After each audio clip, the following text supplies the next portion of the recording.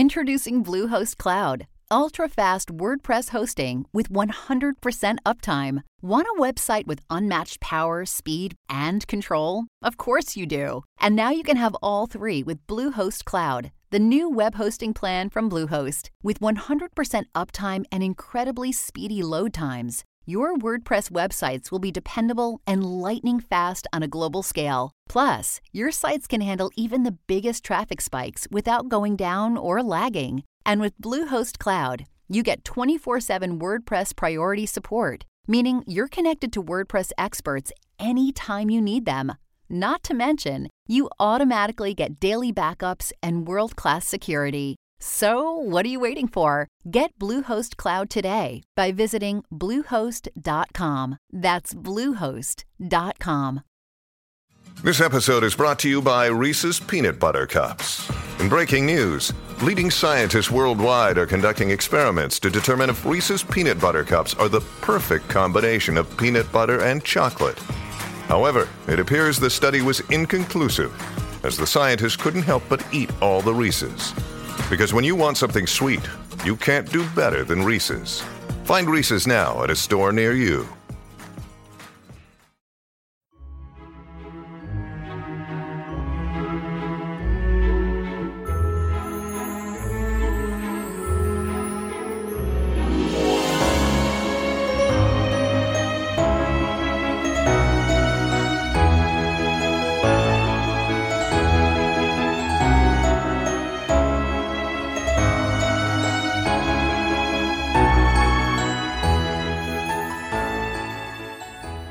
Welcome back, everyone, to 1001 Classic Short Stories and Tales, and Part 2 of The Day of the Dog by Robert Barr McCutcheon. This is your host, John Hagedorn. And to bring you up to speed, you might remember that the attorney, Mr. Crosby, and his client, Mrs. Delancey, are sitting on a high Y-beam, and they need very much to leave and head for the nearest town. But standing on their way is a very mean bulldog, which has every intention of stopping them from going anywhere once they reach the bottom of the ladder. But Crosby has an idea, and that's where we begin Part 2. I've got a scheme that will make Swallow ashamed of himself to the end of his days. I can't help laughing over it. Hold my coat, please. He removed his coat quickly and passed it up to her. I insist on knowing what you intend doing, she exclaimed. Just wait and see me show Mr. Swallow a new trick or two. He had already taken his watch and chain, his fountain pen, and other effects from his vest, jamming them into his trousers pockets. Mrs. Delancey, in the growing darkness, looked on, puzzled and anxious. You might tell me, she argued resentfully, are you going to try to swim out? Folding the vest lengthwise, he took a firm grip on the collar and cautiously descended the ladder. I'll not come to the hospital, she cried warningly. Don't! He'll bite your leg off. I'm merely teasing him, Mrs. Delancey. He shan't harm my legs, don't fear. Now watch for developments. Pausing just beyond reach of the dog's mightiest leaps, he took a firm hold on the ladder and swung down with the vest until it almost slapped the head of the angry animal. It was like casting a fly directly at the head of a hungry pickerel.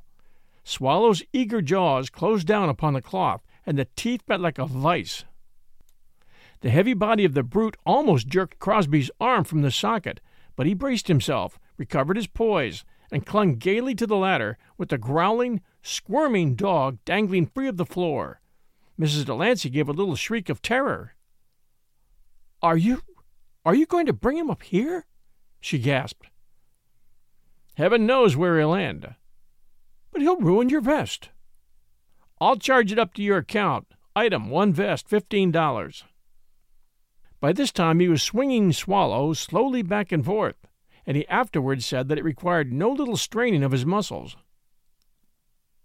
You extravagant thing, she cried, but he did not tell whether she meant his profligacy in purchasing or his wantonness in destroying. And now, pray enlighten me. Are you swinging him just for the fun? Or are you crazy? Everything depends on his jaws and my strong right arm, he said, and he was beginning to pant from the exertion. Swallow was swinging higher and higher. Well, it is the most aimless proceeding I ever saw. I hope not. On second thought, everything depends on my aim. And what is your aim, Mr. Hercules? See that opening above the box stall over there? Dimly. That's my aim. Heavens, he's heavy. Oh, I see, she cried ecstatically, clasping her hands. Delicious! Lovely! Oh, Mr. Crosby, you are so clever. Don't fall off that beam, please, he panted. It might rattle me. I can't help being excited. It's the grandest thing I've ever heard of. He can't get out of there, can he? Dear me, the sides of that stall are more than 8 feet high. He can't get out of it if I get him in, gasped Crosby. Not 10 feet away to the left, and some 4 feet above the floor level, there was a wide opening into a box stall, the home of Mr. Austin's prize stallion. As the big horse was inside munching his hay, Crosby was reasonably sure that the stall with its tall sides were securely closed and bolted. Suddenly there was a mighty creak of the ladder, the swish of a heavy body through the air, an interrupted growl, and then a ripping thud. Swallow's chubby body shot squarely through the opening, accompanied by a trusty, though somewhat sadly stretched vest, and the deed was done.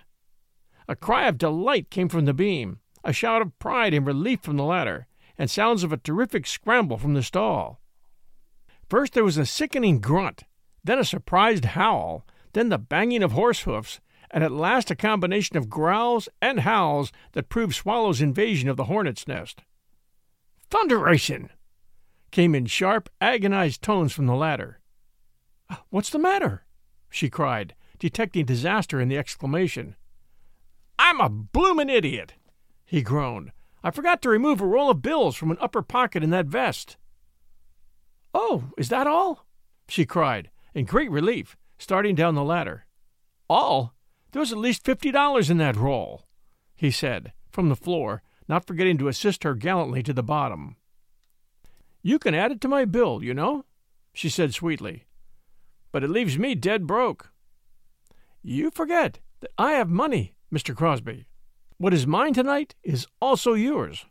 I think we should shake hands and congratulate one another." Crosby's sunny nature lost its cloud in an instant, and the two clasped hands at the bottom of the ladder. "I think it's time to cut and run. It's getting so beastly dark we won't be able to find the road. And there is no moon until midnight. But come, we're free. Let us fly this hated spot, as they say in the real novels. How good the air feels!" She was soon leading the way swiftly toward the gate. Night had fallen so quickly that they were in utter darkness. There were lights in the windows of the house on the hill, and the escaped prisoners, with one impulse, shook their clenched hands toward them. "I'm awfully sorry, Mr. Crosby, that you've endured so much hardship in coming to see me," she went on. "I hope you haven't had many such clients as I." "One is enough, I assure you," he responded, and somehow she took it as a compliment. "I suppose our next step is to get to the railway station," she said.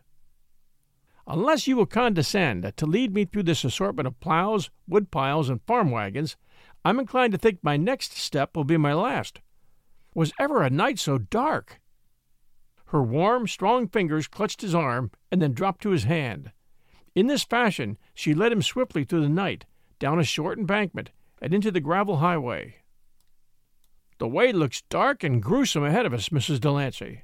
As your lawyer, I'd advise you to turn back and find safe lodging with the enemy. It's going to storm, I'm sure." "That's your advice as a lawyer, Mr. Crosby. Will you give me your advice as a friend?" she said lightly. Although the time had passed when her guiding hand was necessary, he still held it in his own. "I couldn't be so selfish," he protested, and without another word they started off down the road toward town. "Do you suppose they're delaying the opera in Chicago until you come?" she asked. "Poor Graves! He said he'd kill me if I didn't come," said Crosby, laughing. "How dreadful! But I'm not regretting the opera. Kiveh does not sing until tomorrow night." Oh, I adore Kive. You can't possibly have an engagement for tomorrow night either, he said reflectively. I don't see how I could. I expected to be on a Pullman sleeper. I'll come for you at 8:15 then. You are very good, Mr. Crosby, but I have another plan. Oh, I beg your pardon for presuming to... he began, and a hot flush mounted to his brow. You are to come at 7 for dinner, she supplemented delightedly. What a nice place the seventh heaven is, he cried warmly. Shh, she whispered suddenly, and both stopped stock still. There's a man with a lantern at the lower gate. See? Over yonder. They're after me, Mrs. Delancey, he whispered. A moment later they were off the road and in the dense shadow of the hedge. Is he still in the barn, Mr. Austin? Demanded the man in the buggy. I'm positive he is. No human being could get away from that dog of mine. Crosby chuckled audibly, and Mrs. Delancey, with difficulty, suppressed a proud giggle. Well, we might as well go up and get him then. Do you think he's a desperate character? I don't know anything about him, Davis. He says he's a lawyer, but his accents were so strange that I thought you'd best look into this case. A night in the jail won't hurt him, and if he can prove that he's what he says he is, let him go tomorrow. On the other hand, he might turn out to be a very important capture. Oh, this is rich, whispered Crosby excitedly. Austin is certainly doing the job up brown, but wait till he consults Swallow, the infallible. He won't be so positive. For a few minutes the party of men at the gate conversed in low tones, the listeners being able to catch but few of the words uttered. Please let go of my arm, Mrs. Delancey, said Crosby suddenly. Where are you going? I'm going to tell Austin what I think of him. You don't expect me to stand by and allow a pack of jays to hunt me down as if I were Jesse James, do you? Do you suppose they would credit your story? They'll throw you into jail, and there you'd stay until someone came down from Chicago to identify you. But a word from you would clear me, he said in surprise. If they pinned me down to the truth, I could only say I had never seen you until this afternoon. Great Scott, you know I'm Crosby, don't you? I am positive you are, but what would you, as a lawyer, say to me if you were cross-examining me on the witness stand? You'd ask some very embarrassing questions. And I could only say in the end that the suspected horse thief told me his name, and I was goose enough to believe him. No, my dear friend, I think the safest plan is to take advantage of the few minutes' start we have and escape the law. You mean that I must run from these fellows as if I were really a thief? Only a suspected thief, you know. I'd rather be arrested 12 times than to desert you at this time. Oh, but I'm going with you, she said positively. Like a thief, too? I couldn't permit that, you know. Just stop and think how awkward for you it would be if you're caught flying together. Birds of a feather. It might have been worse if you had not disposed of Swallow. I've got to tell you what a genuine brick you are. If they overtake us, it'll give me the greatest delight in the world to fight the whole posse for your sake. After that, do you wonder I want to go with you? She whispered, and Crosby would have fought 100 men for her. The marshal and his men were now following Mr. Austin and the lantern toward the barn, and the road was quite deserted. Mrs. Delancey and Crosby started off rapidly in the direction of the town. The low rumble of distant thunder came to their ears, and ever and anon the western blackness was faintly illumined by flashes of lightning. Neither of the fugitives uttered a word until they were far past the gate. By George, Mrs. Delancey, we're forgetting one important thing, said Crosby. They were striding along swiftly, arm in arm. They'll discover our flight, and the railway station will be just where they expect to find us. Oh, that's right. We can't go to the station, can we? We can, but we'll be captured with humiliating ease. I know what we can do. Scott Higgins is the tenant on my farm, and he lives half a mile farther from the town than Austin. We can turn back to his place, but we will have to cut across one of Mr. Austin's fields. Charming. We can have the satisfaction of trampling on some of Mr. Austin's early wheat crop. Right about face. But incidentally, What are we to do after we get to Mr. Higgins's? They were now scurrying back over the ground they'd just traversed. Oh, dear me! Why should we think about troubles until we come to them? I wasn't thinking about troubles. I'm thinking about something to eat. You are intensely unromantic.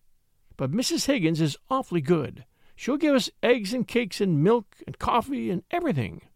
Won't it be jolly? 5 minutes later, they were plunging through a field of partly grown wheat in what she averred to be the direction of the Higgins home. It was not good walking, but they were young and strong and very much interested in one another and the adventure. "Hello, what's this? A river?" he cried, as the swish of running waters came to his ears. "Oh, isn't it dreadful? I forgot this creek was here, and there's no bridge nearer than a mile. What shall we do? See, there is a light in Higgins's house over there. Isn't it disgusting? I could sit down and cry," she wailed. In the distance a dog was heard barking fiercely, but they did not recognize the voice of Swallow. A new trouble confronted them. "Don't cry," he said resignedly.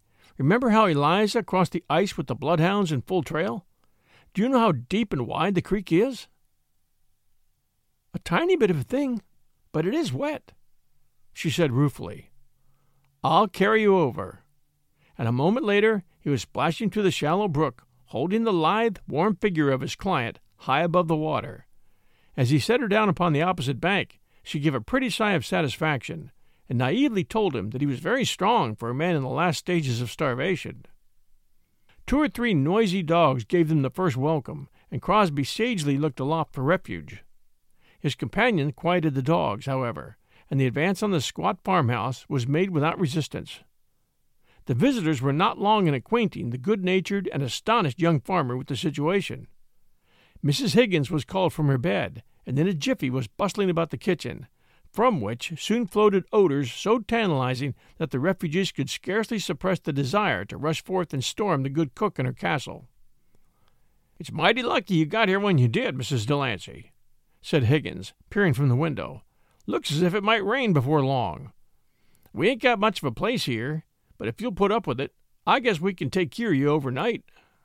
"Oh, but we wouldn't think of it," she protested. "After we've had something to eat, we must hurry off to the station." "What station?" asked Crosby sententiously. "I don't know, but it wouldn't be a bit nice to spoil the adventure by stopping now." "We can't walk all over the state of Illinois," he cried. "For shame! You're ready to give up the instant something to eat comes in sight? Mr. Higgins may be able to suggest something.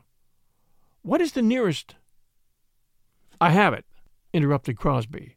"The Wabash Road runs through this neighborhood, doesn't it? Well, where is its nearest station?" "Lonesomeville, about 4 miles south," said Higgins. "Do the night trains stop there?" "I guess you can flag 'em. There's an eastbound train from St. Louis about midnight." While the fugitives were enjoying Mrs. Higgins' hastily but adorably prepared meal, the details of the second stage of the flight were perfected. Mr. Higgins gladly consented to hitch up his high-boarded farm wagon and drive them to the station on the Wabash line, and half an hour later Higgins's wagon clattered away in the night.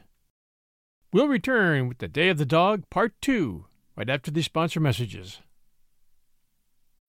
When you need mealtime inspiration, it's worth shopping Kroger, where you'll find over 30,000 mouth-watering choices that excite your inner foodie. And no matter what tasty choice you make, you'll enjoy our everyday low prices, plus extra ways to save, like digital coupons worth over $600 each week. You can also save up to $1 off per gallon at the pump with fuel points. More savings and more inspiring flavors make shopping Kroger worth it every time. Kroger, fresh for everyone. Fuel restrictions apply. This episode is brought to you by La Quinta by Wyndham. Your work can take you all over the place, like Texas. You've never been, but it's going to be great because you're staying at La Quinta by Wyndham. Their free Bright Side breakfast will give you energy for the day ahead. And after, you can unwind using their free high-speed Wi-Fi. Tonight, La Quinta. Tomorrow, you shine. Book your stay today at LQ.com. And now, back to our story. To all appearances, he was the only passenger, but seated on a soft pile of grain sacks in the rear of the wagon, completely hidden from view by the tall side beds, were the refugees. Mrs. Delancey insisted upon this mode of travel as a precaution against the prying eyes of persistent Marshall's men. Hidden in the wagon bed, they might reasonably escape detection, she argued, and Crosby humored her for more reasons than one. Higgins threw a huge grain tarpaulin over the wagon bed, and they were sure to be dry in case the rainstorm came as expected. It was so dark that neither could see the face of the other. He had a longing desire to take her hand into his, but there was something in the atmosphere that warned him against such a delightful but unnecessary proceeding. Naturally, they were sitting quite close to each other. Even the severe jolting of the springless wagon could not disturb the feeling of happy contentment. "I do hope it won't storm," she said nervously, as a little shudder ran through her body.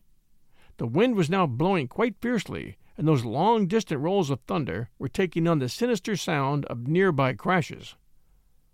"I don't mind thunder when I'm in the house." "And under the bed, I suppose?" He laughed. "Well, you know, lightning could strike this wagon," she persisted. "Oh, goodness, that was awfully close," she cried, as a particularly loud crash came to their ears.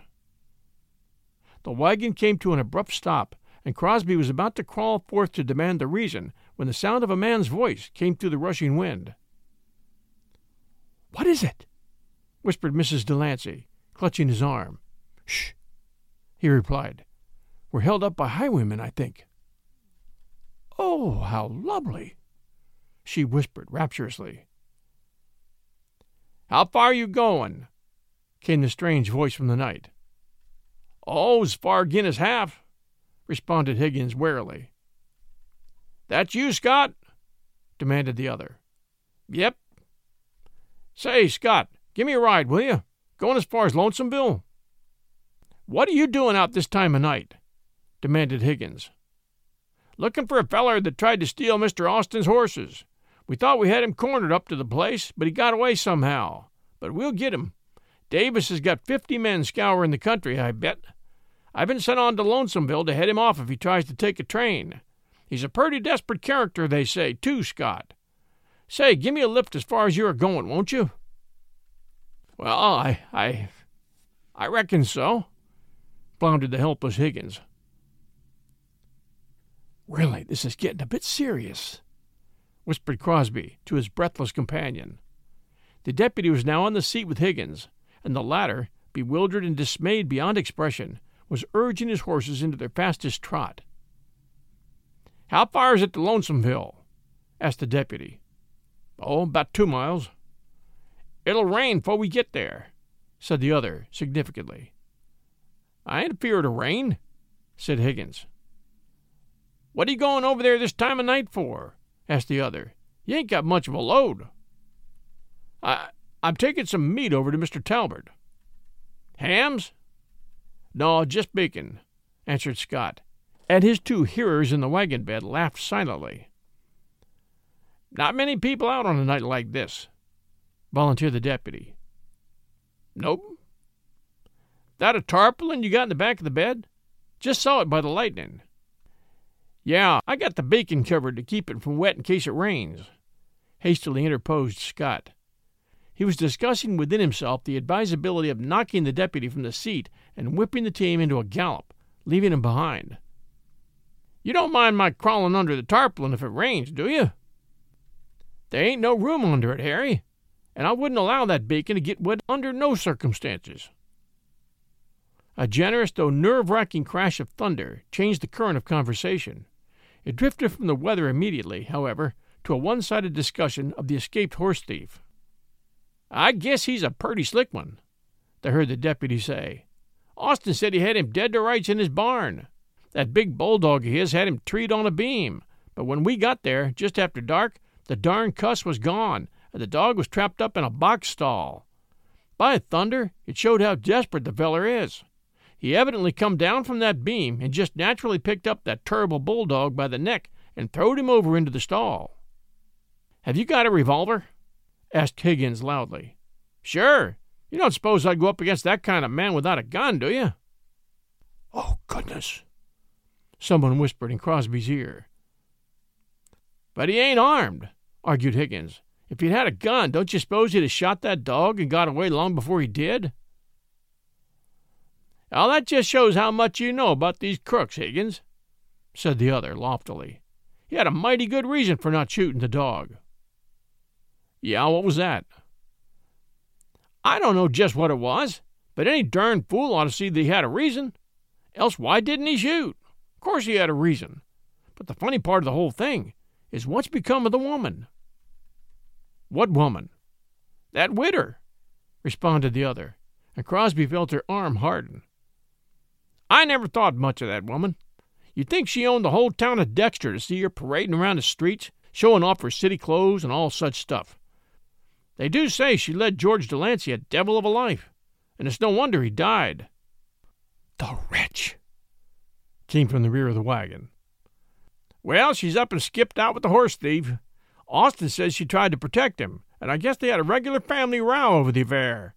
She's gone, and the man's gone. It looks darn suspicious. He was a good-looking feller, Austin says, and she's dead crazy to get another man, I've heard. Dang me, it's just as I said to Davis. I wouldn't put it above her to take up with this good-looking thief and skip off with him. Her husband's been dead more than 2 years, and she's too darn pretty to stay in strict mourning longer than she has to. But just then something strong, firm, and resistless grasped his neck from behind, and even as he opened his mouth to gasp out his surprise and alarm, a vice-like grip shut down on his thigh, and then he was jerked backward, lifted upward, tossed outward, falling downward. The wagon clattered off in the night, and a tall man and a woman looked over the side of the wagon bed and waited for the next flash of lightning to show them where the official gossiper had fallen. The long, blinding flash came, and Crosby saw the man as he picked himself up from the ditch at the roadside.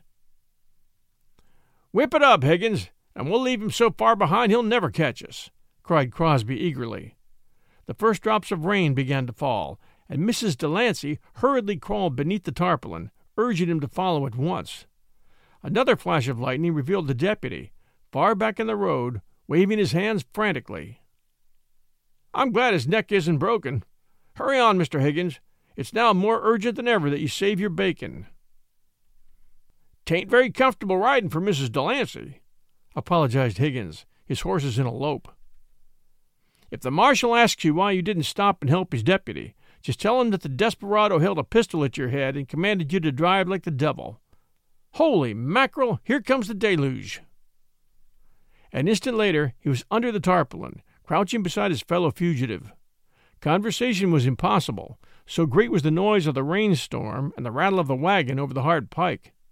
He did his best to protect her from the jars and bumps incident to the leaping and jolting of the wagon, and both were filled with rejoicing when Higgins shouted, "Whoa!" to the horses, and brought the wild ride to an end. "Where are we?" cried Crosby, sticking his head from beneath the tarpaulin. "We're in the dump shed of the grain elevator, just across the track from the depot." "And the ride is over?" "Yep. Did you get bumped around much?" "It was worse 1,000 times than sitting on the beam," bemoaned a sweet, tired voice, and a moment later the two refugees stood erect in the wagon, neither quite sure that legs so tired and stiff could serve as support. "It was awful, wasn't it?" Crosby said, stretching himself painfully. "Are you not drenched to the skin, Mr. Higgins?" cried Mrs. Delancey anxiously. "How selfish of us not to have thought of you before." "Oh, that's all right. This gum coat kept me pretty dry." He and Crosby assisted her from the wagon, and, while the former gave his attention to the wet and shivering horses, the latter took her arm and walked up and down the dark shed with her. "I think you're regretting the impulse that urged you into this folly," he was saying. "If you persist in accusing me of faint-heartedness, Mr. Crosby, I'll never speak to you again," she said. "I cast my lot with a desperado, as the deputy insinuated, and I am sure you have not heard me bewail my fate. Isn't it worth something to have one day and night of real adventure? My gown must be a sight, and I know my hair is just dreadful, but my heart is happier and brighter tonight than it's been in years." "And you don't regret anything that's happened?" he asked, pressing her arm ever so slightly. "My only regret is that you heard what the deputy said about me.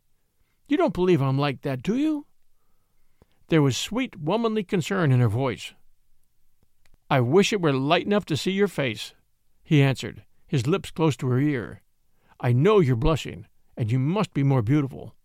And no, of course I don't think you're at all as he painted you," he concluded, suddenly checking himself and answering the plaintive question he had almost ignored.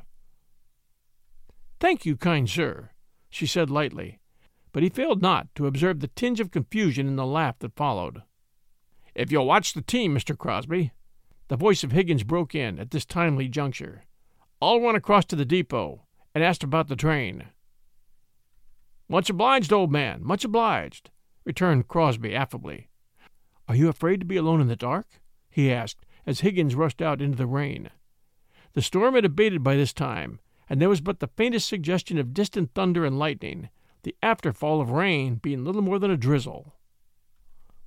"Awfully," she confessed, "but it's safer here than on the beam," she added, and his heart grew very tender as he detected the fatigue in her voice. "Anyhow, we have the papers safely signed. Mrs. Delancey, I swear that you shall never regret this day and night," he said, stopping in his walk and placing his hands on her shoulders. She caught her breath quickly. "Do you know what I mean?" I think so. I'm not quite sure," she stammered. "You will know some day," he said huskily.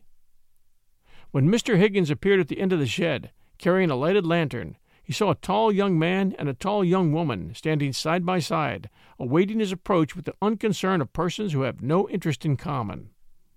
"Ah, a lantern!" cried Crosby. "Now we can see what we look like and who we are."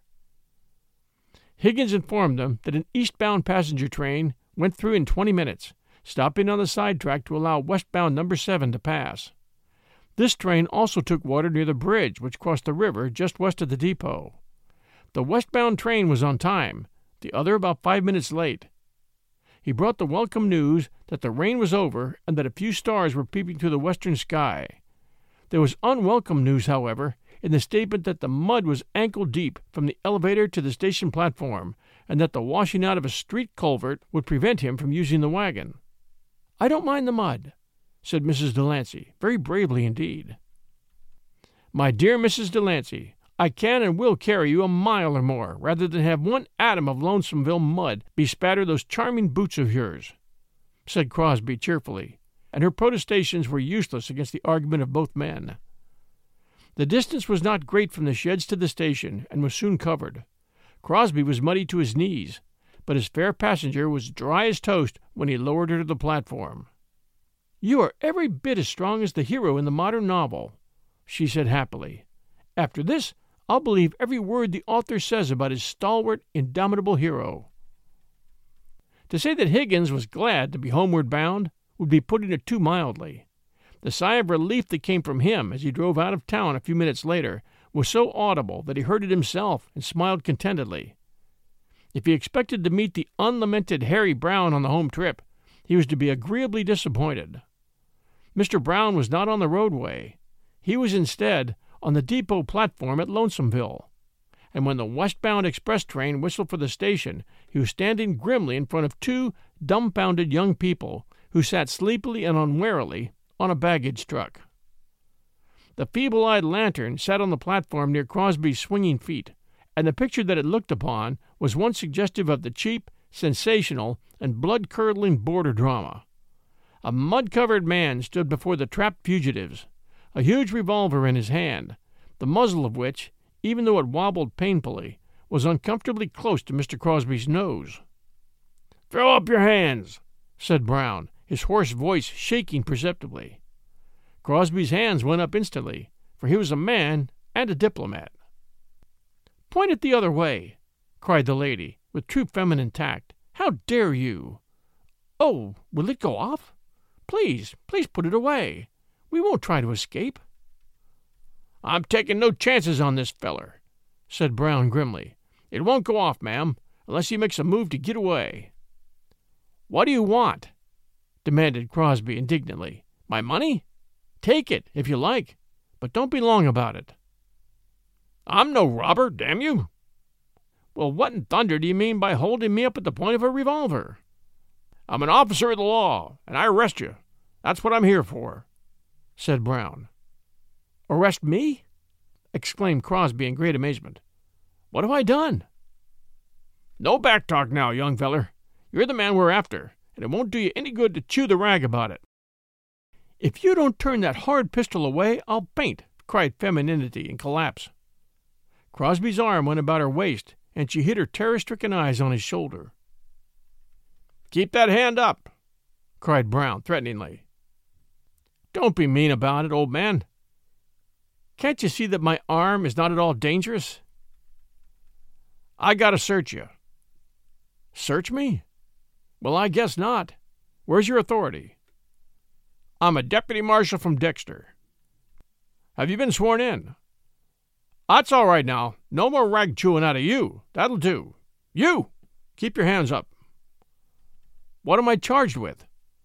Attempted horse stealing, and you know it. Have you a warrant? What's my name? That'll do you now. That'll do you. See here, my fine friend. You've made a sad mistake. I'm not the man you want. I'm ready to go to jail, if you insist, but it'll cost you every dollar you have in the world. I'll make you pay dearly for calling an honest man a thief, sir. Crosby's indignation was beautifully assumed, and it took effect. Mr. Austin's the man who ordered your arrest, he explained. I know Mrs. Delancey here all right, and she left Austin's with you. What are you talking about, man? She's my cousin, and drove over here this evening to see me between trains. I think you'd better lower your gun. This will go mighty hard on you.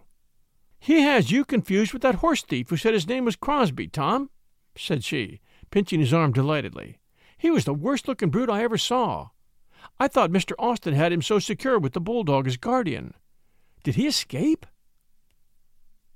Yes, and you went with him, exclaimed Brown, making a final stand.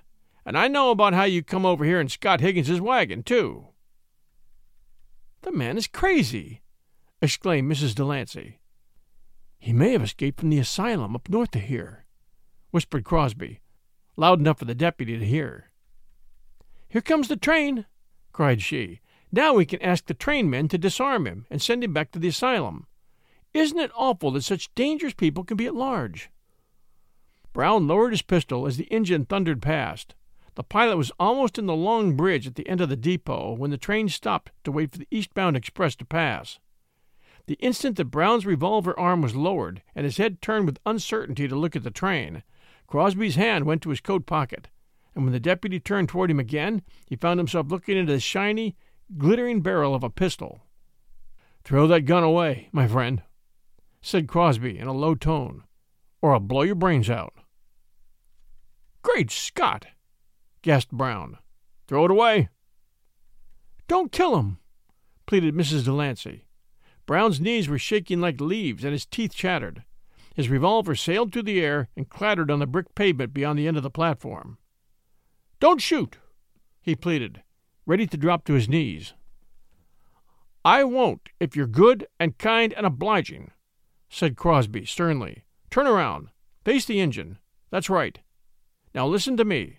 I've got this pistol jammed squarely against your back, and if you make a false move, well, you won't have time to regret it. Answer my questions, too. How long is that bridge?" I don't know. "It's rather long, isn't it?"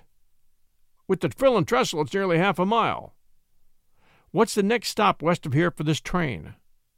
"Hopville, 40 miles west." "Where does the eastbound train stop next after leaving here?" "It don't stop till it gets over in Indiana, 30 miles or more." "I'm much obliged to you. Now walk straight ahead until you come to the blind end of the mail car." At the front end of the mail car, Crosby and his prisoner halted. Everyone knows that the head end of the coach, just back of the engine tender, is blind. That is, there's no door leading to the interior, and one must stand outside on the narrow platform, if perchance he is there when the train starts. As the eastbound train pulled in from the bridge, coming to a stop on the track beyond the westbound train, Crosby commanded his erstwhile captor to climb aboard the blind end of the mail coach. "Gee, Willikers, don't make me do that," groaned the unhappy Brown. "Get aboard and don't argue. You can come back tomorrow, you know, and you're perfectly safe if you stay awake and don't roll off. Hurry up. If you try to jump off before you reach the bridge, I'll shoot." A moment later, the train pulled into the bridge, and Crosby hurried back to his anxious companion. Brown was on his way to a station 40 miles west, and he did not dare risk jumping off. By the time the train reached the far end of the bridge, it was running 40 miles an hour. "Where is he?" she cried in alarm as he rushed with her across the intervening space to the coveted eastbound. "I'll tell you all about it when we get inside this train," he answered. "I think Brown is where he can't telegraph to head us off any place along the line, and if we once get into Indiana, we're comparatively safe. Up you go," and he lifted her up the car steps. "Safe," she sighed, as they dropped into a seat on the coach. "I'm ashamed to mention it, my dear accomplice, but are you quite sure you have your purse with you? With the usual luck of a common thief, I'm penniless." "Penniless because you gave your fortune to the cause of freedom," she supplemented, fumbling in her chatelaine bag for her purse. "Here it is. The contents are yours until the end of our romance." The conductor took fare from him to Lafayette and informed the mud-covered gentleman that he could get a train from that city to Chicago at 2:30 in the morning. "We're all right now," said Crosby after the conductor had passed on. "You are tired, little woman. Lie back and go to sleep. The rough part of the adventure is almost over." He secured a pillow for her, and she was soon resting as comfortably as it was possible in the day coach of the passenger train. For many minutes he sat beside her, his eyes resting on the beautiful, tired face with its closed eyes, long lashes, pensive mouth, and its frame of dark hair, disarranged and wild. "It's strange," he thought, almost aloud, "how suddenly it comes to a fellow. 12 hours ago I was as free as a bird in the air. And now—" Just then her eyes opened widely with a start, as if she had suddenly come from a rather terrifying dream. They looked squarely into his, and he felt so abashed that he was about to turn away when, with a little catch in her voice, she exclaimed, "Good heavens! What is it?" he cried. "You're not married, are you?" "No." Like a culprit caught, she blushed furiously, and her eyes wavered as the lids fell, shutting from his eager, surprised gaze the prettiest confusion in the world. It just occurred to me to ask," she murmured. Crosby's exhilaration was so great that, after a long, hungry look at the peaceful face, he jumped up and went out into the vestibule, where he whistled with all the ardor of a schoolboy. Then he returned to his seat beside her.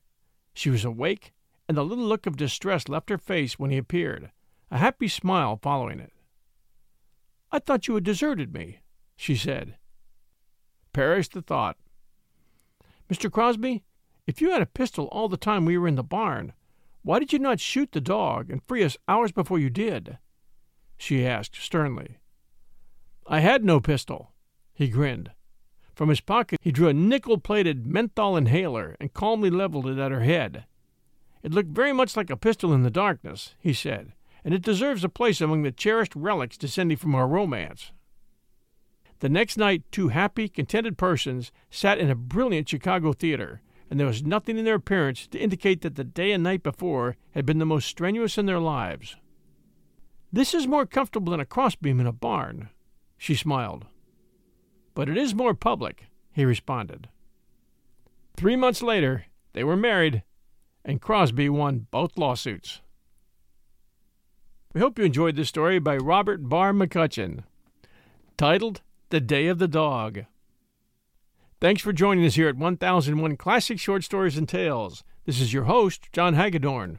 We've had a couple of great reviews lately, and I just wanted to share a couple with you. Wonderful stories, 1001 Classic Short Stories and Tales, 5 stars. Great stories, from the selection to the production quality. I look forward to them daily, and now listen to several of the 1001 series. That one from CLT Mobile, Apple Podcast, US.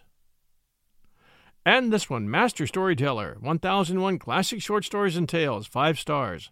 John puts story to voice like no other. Always a great listen. That from T.N. Morga, Apple Podcast, US. Thank you so much for taking the time to write these reviews. They are greatly appreciated, and I know they help new listeners decide to give us a try. As you know, we bring new episodes every Wednesday at 5 p.m. Eastern Time and every Sunday at 12 noon Eastern Time. So until our next episode, everyone, stay safe, and we'll be back soon.